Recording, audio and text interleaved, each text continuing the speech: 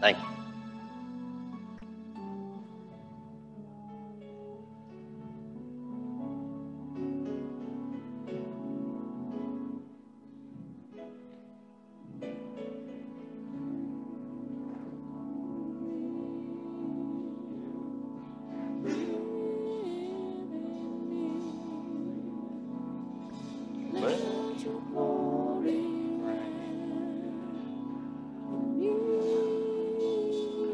Revelation Station is our children's church. Young folk are figuring that out and going out.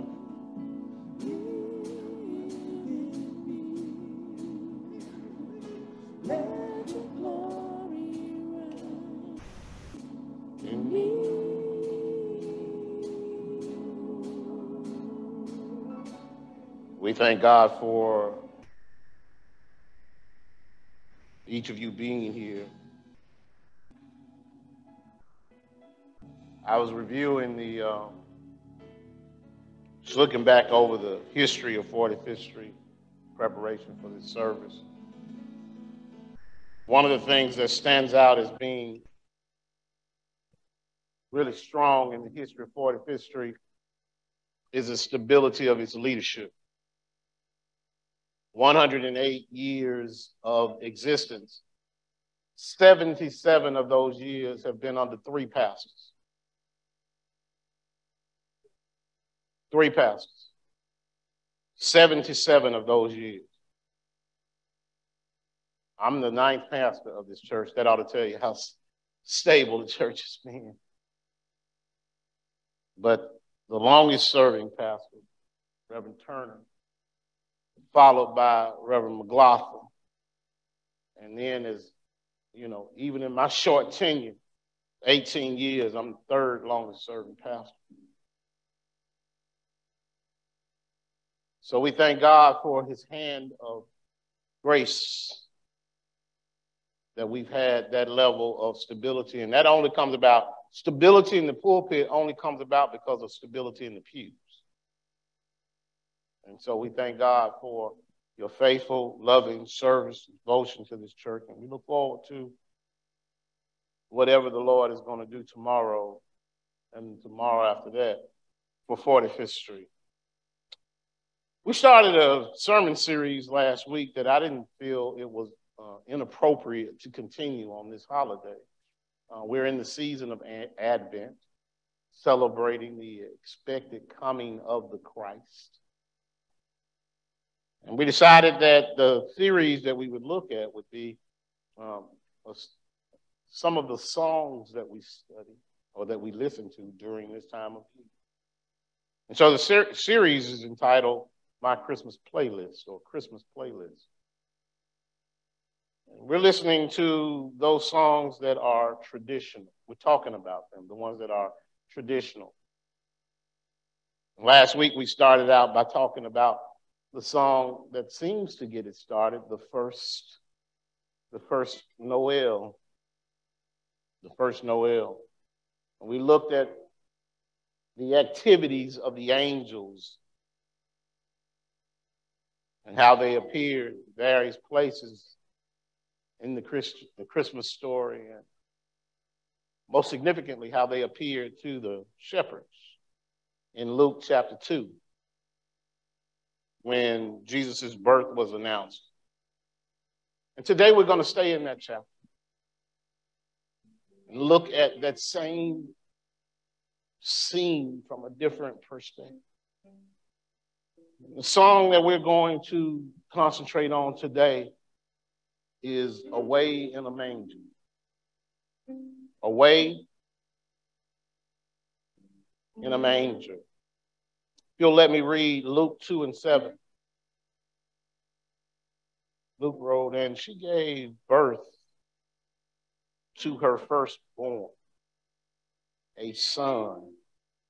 She wrapped him in cloths and placed him in a manger, because there was no guest room available for them. Now, clearly that is, if you're familiar with the Bible, that reading is not from the King James Version. That's a New International Version, I believe. And King James Version says he was in swaddling clothes. Swaddling clothes, which simply means cloth strips. Strips of cloth. Rags, if you will. And she placed him in a manger because there was no room. This says no guest room available, but King James Version will probably read to you there's no room in the inn. At least that's what we've been taught all our lives, that there was some kind of Holiday Inn that was full. Some kind of motel that they didn't have room for. Now, there may have been guest quarters in a place there in the home, but I want you to know Mary and Joseph wouldn't have had money to go in there anyway. They were on a mission, and they were poor. They were under God's grace the entire time, and they needed the grace of people to support them. And I would imagine that if you look at the scene, if you could focus your mind's eye on them showing up, I'm sure, tired from their travels, seeking a place. Joseph is just trying to find somewhere for Mary to lay down. She's, as they say, big with child. She's not a large girl anyway. She's young. Mary was a teenager. This is her first child. He don't know what he's doing, and she don't know what she's doing either. And it seemed like it's about time for the baby to come. They need some help, and they go to this place asking for assistance.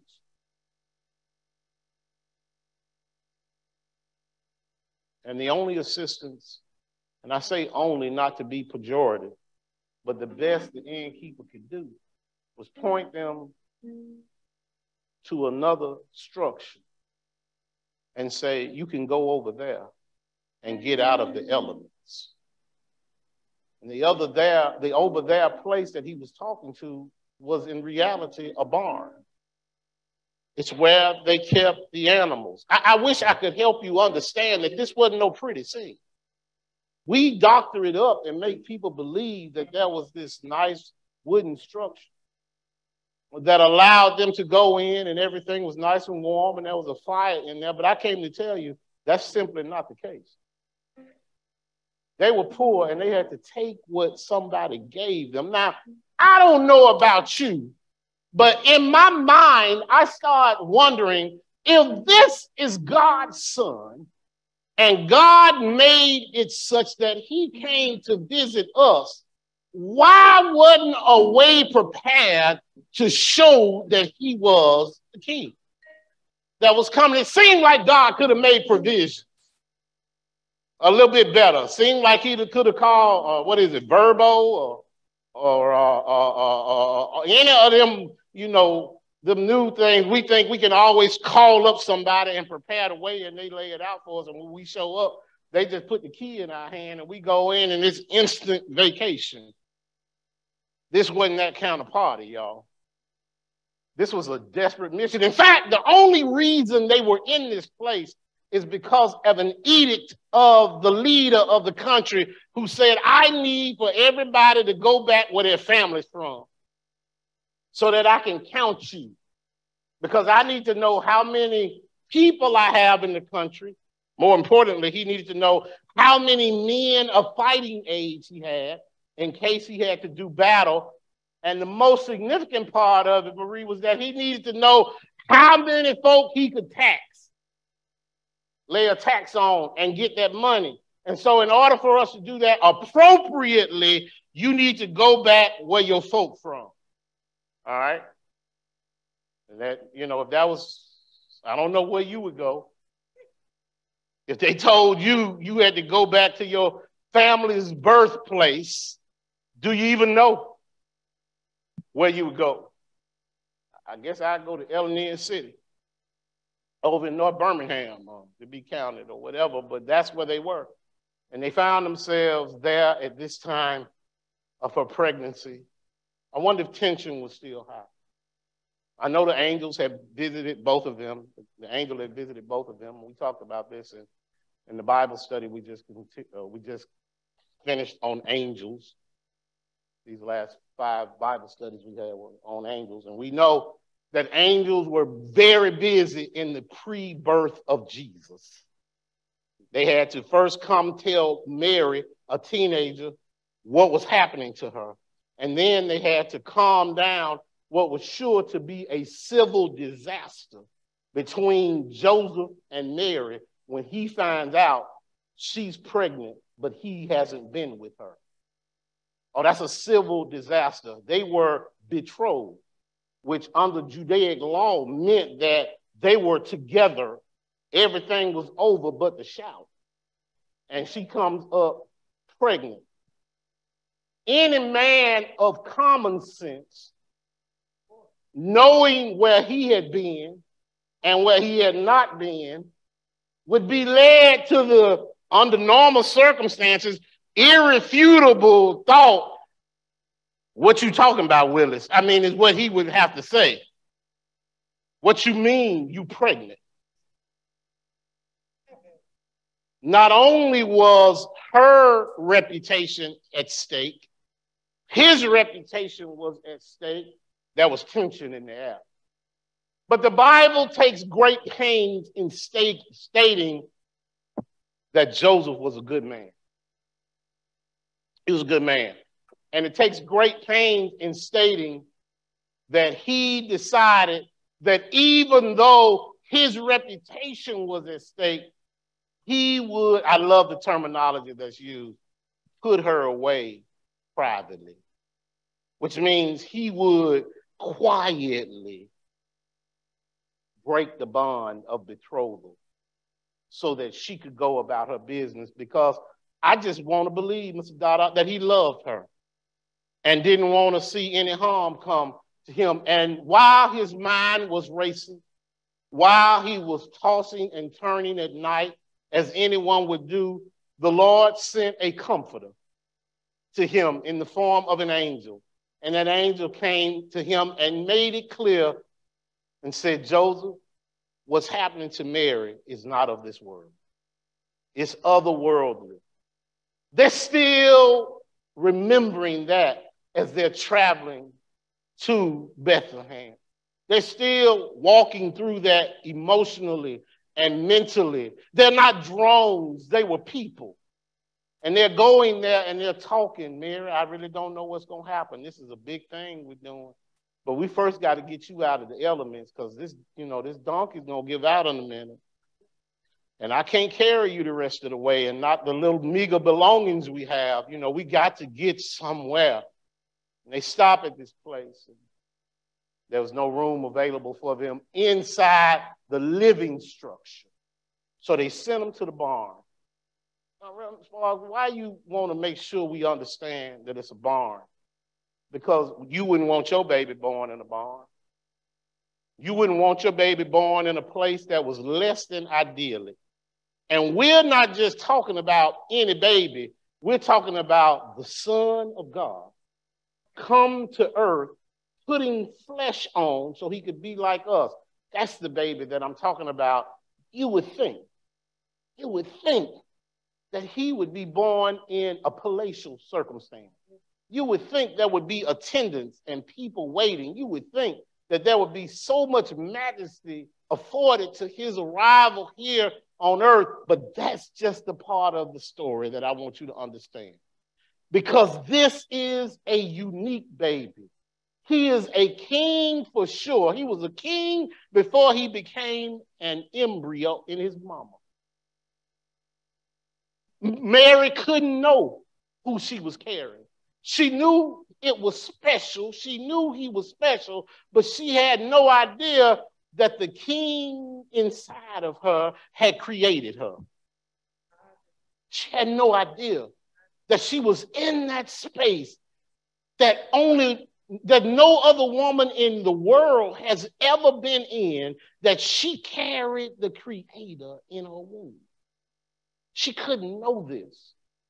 Because the Bible says that the pre-incarnate Christ, that's the one who lived in heaven before he came through Mary, that the pre-incarnate Christ actually created everything that is. And there was nothing created that wasn't created by him. So Mary is carrying the Creator in her womb.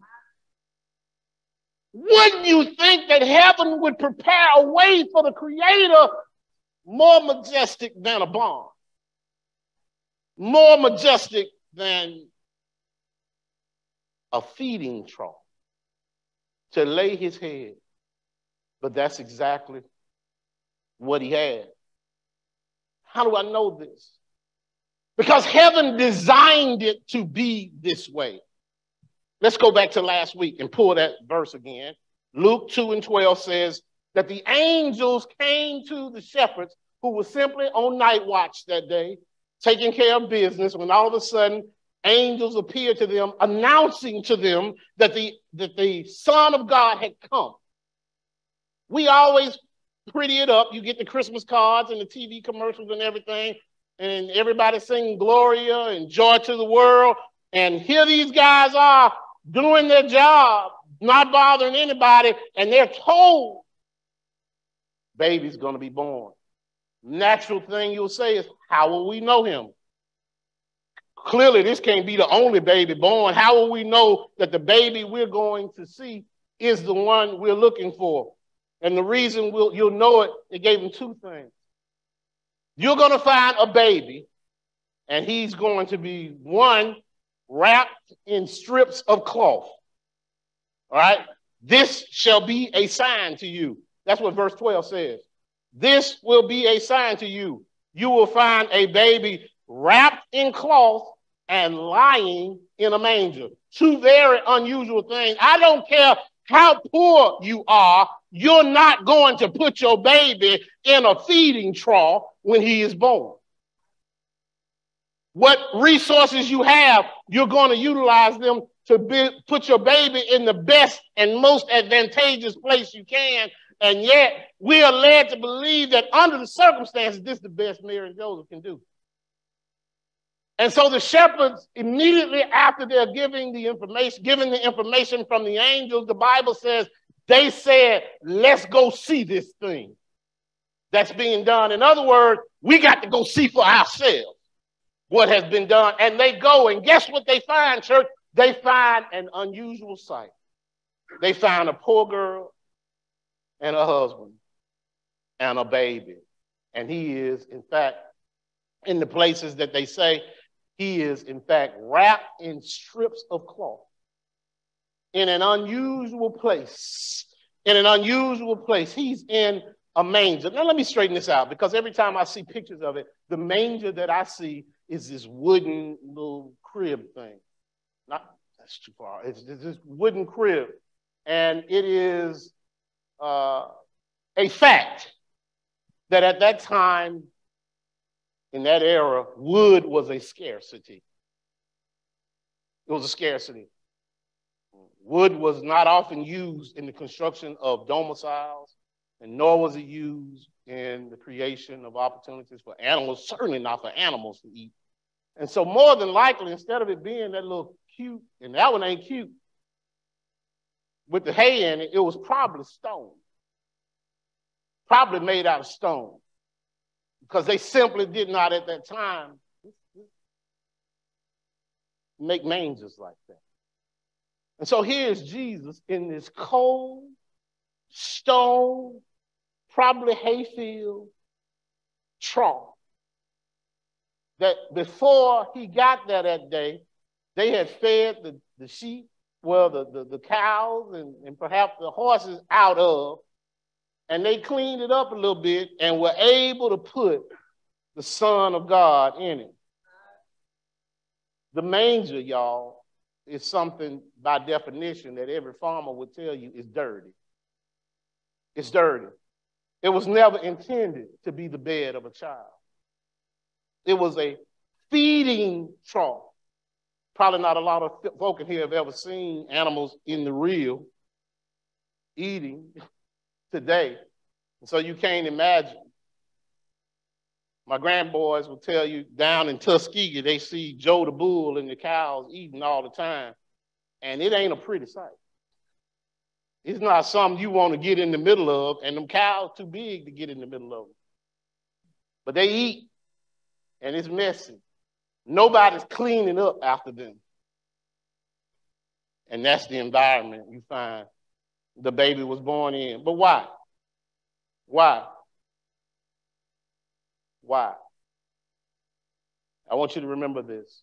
The reason is heaven wanted you to know there is no one like Jesus. There is no one like Jesus. Maybe you've heard somebody singing in a song. I don't know what song that keeps popping in my mind as I was preparing this. I hear somebody singing, there ain't nobody like him. There's no one like Jesus. Maybe it's something you said in a prayer. Maybe you thought to yourself, ain't nobody like Jesus. Either way, we need to believe that he is the most unique leader we've ever seen. The angels saw fit to make sure he had the cloth and had the manger, and that was a sign to the shepherds. But I came to tell you, there's no other time in human history that we know of that the king was born under circumstances like this.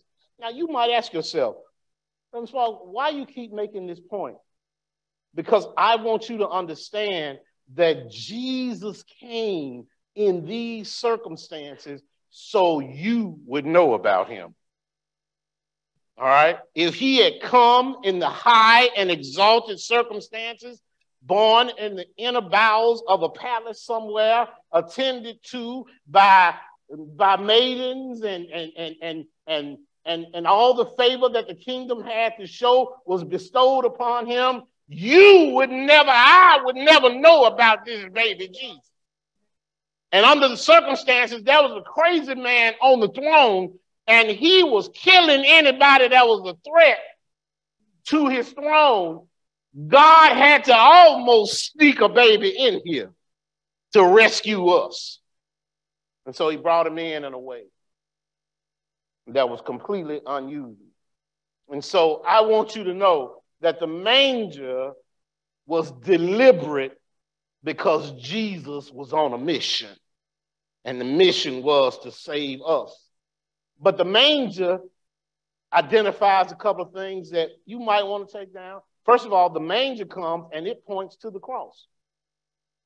The humility of a manger is an example of the destiny of the child. Yeah, he comes in humble circumstances and he leaves, as he said, nailed between two thieves. Two thieves were nailed beside him to share the agony.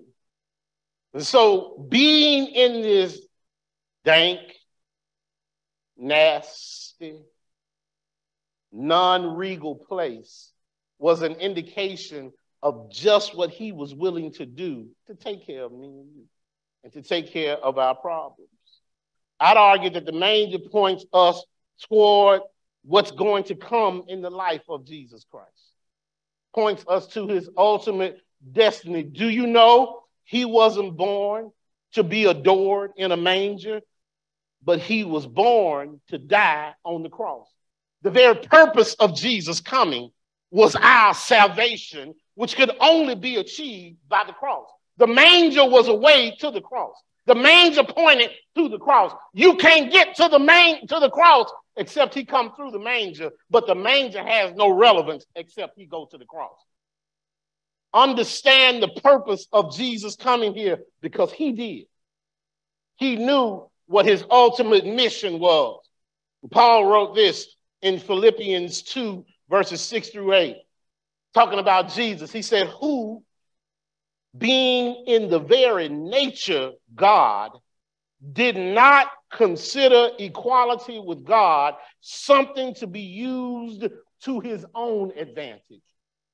Rather, he made himself nothing by taking the very nature of a servant, being made in human likeness and being found in appearance as a man, he humbled himself by becoming obedient, and that obedience was to death, even death on a cross. I love the way the old preachers say, they said he thought it not robbery.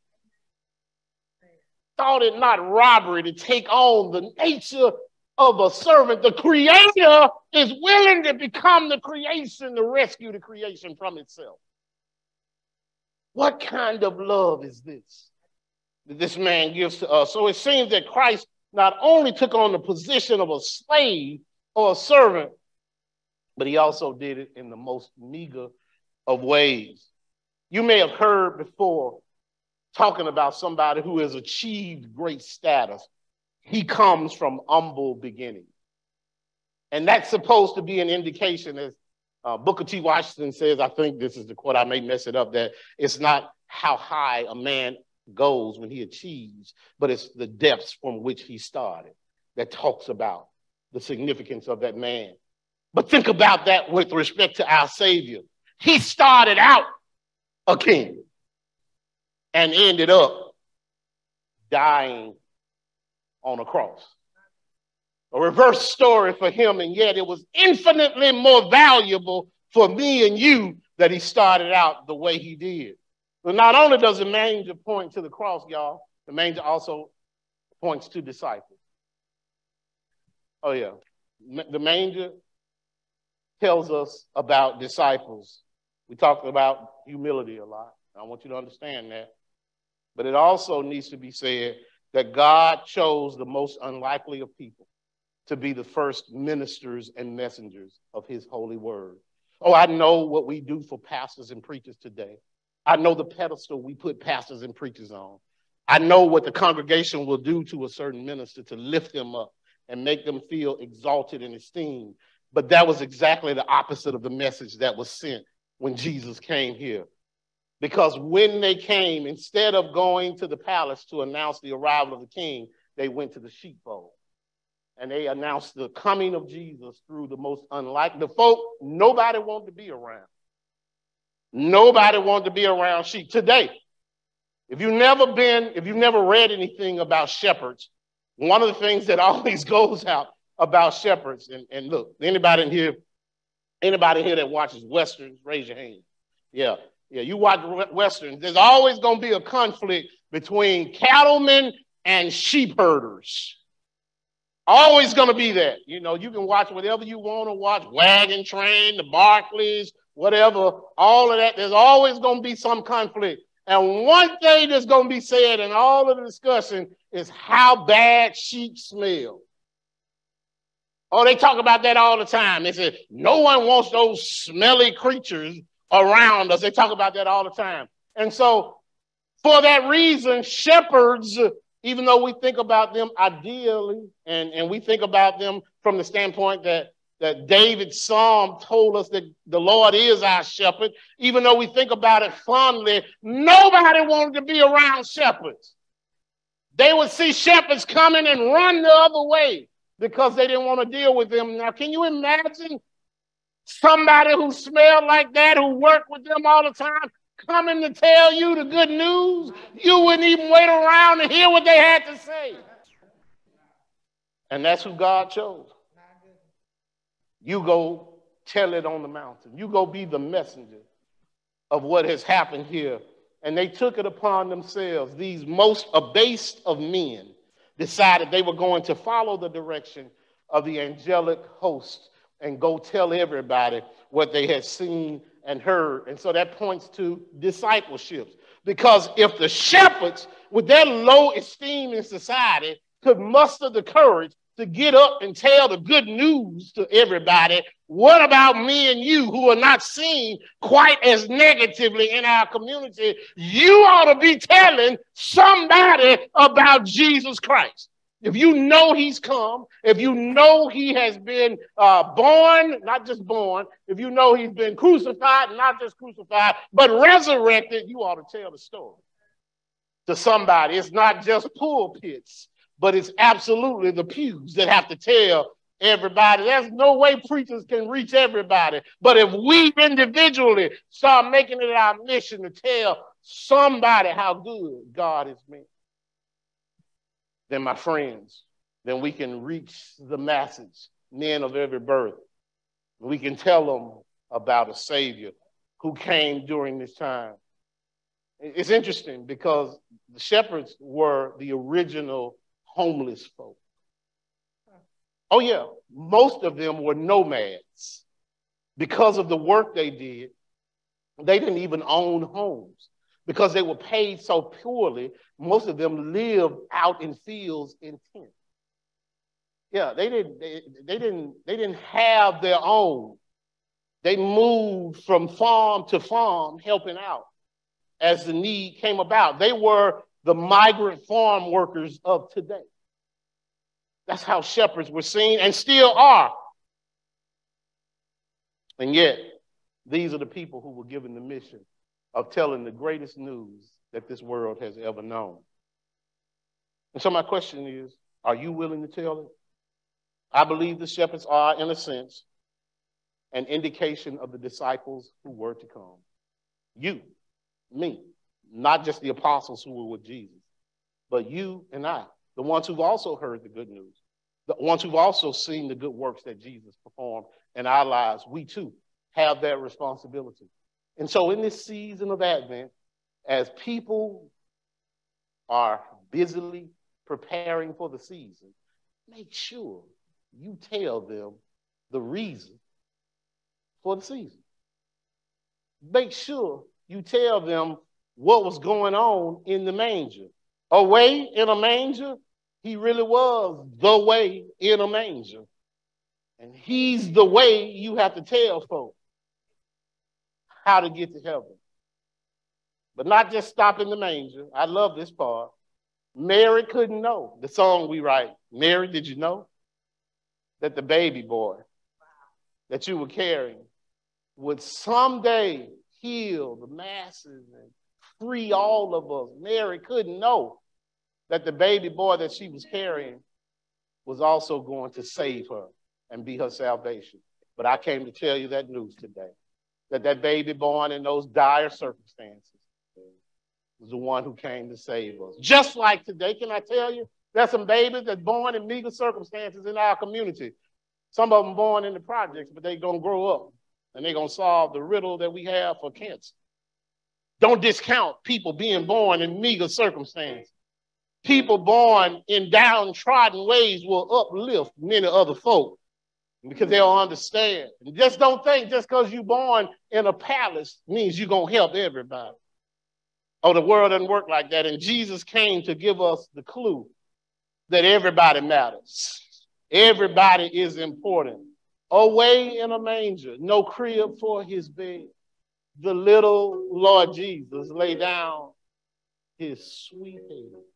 I want you to hear that song with a new understanding of what it meant for Jesus to be born that way. I know somebody's here today who learned something about the trough, but I want to make sure you learn about the baby that was in the trough. I want you to know that he came with one purpose in mind. Do this, block everybody out of your mind that's in here. Everybody, just block them out. He came for you. Jesus, he came for you. All his work, he came from heaven to rescue you from the sin that we were born in. All he asks is that you believe in him. That's all. Believe in the work he did while he was here. Those 33 odd years, he tried to demonstrate that he was, in fact, the Son of God. He did such a good job in convincing some folk that they had to get rid of him because he messed up the power structure and the economic structure, and he tore down all the fables that had been born, and he gave them truth. Because of that, he was dangerous to them. And so they killed him. They crucified him. But God had the last word, because that same God who could create a Savior and bring him through a virgin, that same God could also resurrect that baby from the grave. And that's what he did. He resurrected him from a cold tomb. He resurrected him, snatched him from the hands of death. Death thought he had won, and God let him know that I am in control of everything, including death. And so he awakened Jesus from death, put life in him. We say new life, put life in him. And Jesus lives now forever, interceding on our behalf. Do you know him? If you've never accepted that as your own salvation story, then I extend the invitation to you right now. Today is the day. Now is the time for you to accept Jesus Christ as your own Savior, your own babe came to rescue you, your own one on the cross. Accept it. And if, in fact, you've done that and you're just trying to find a place to fellowship and learn, then I suggest to you that you try it for the Christian. And after 108 years, we're still helping people live the kind of life that Christ would be proud of. Whatever the case may be, the doors of our church are open right now.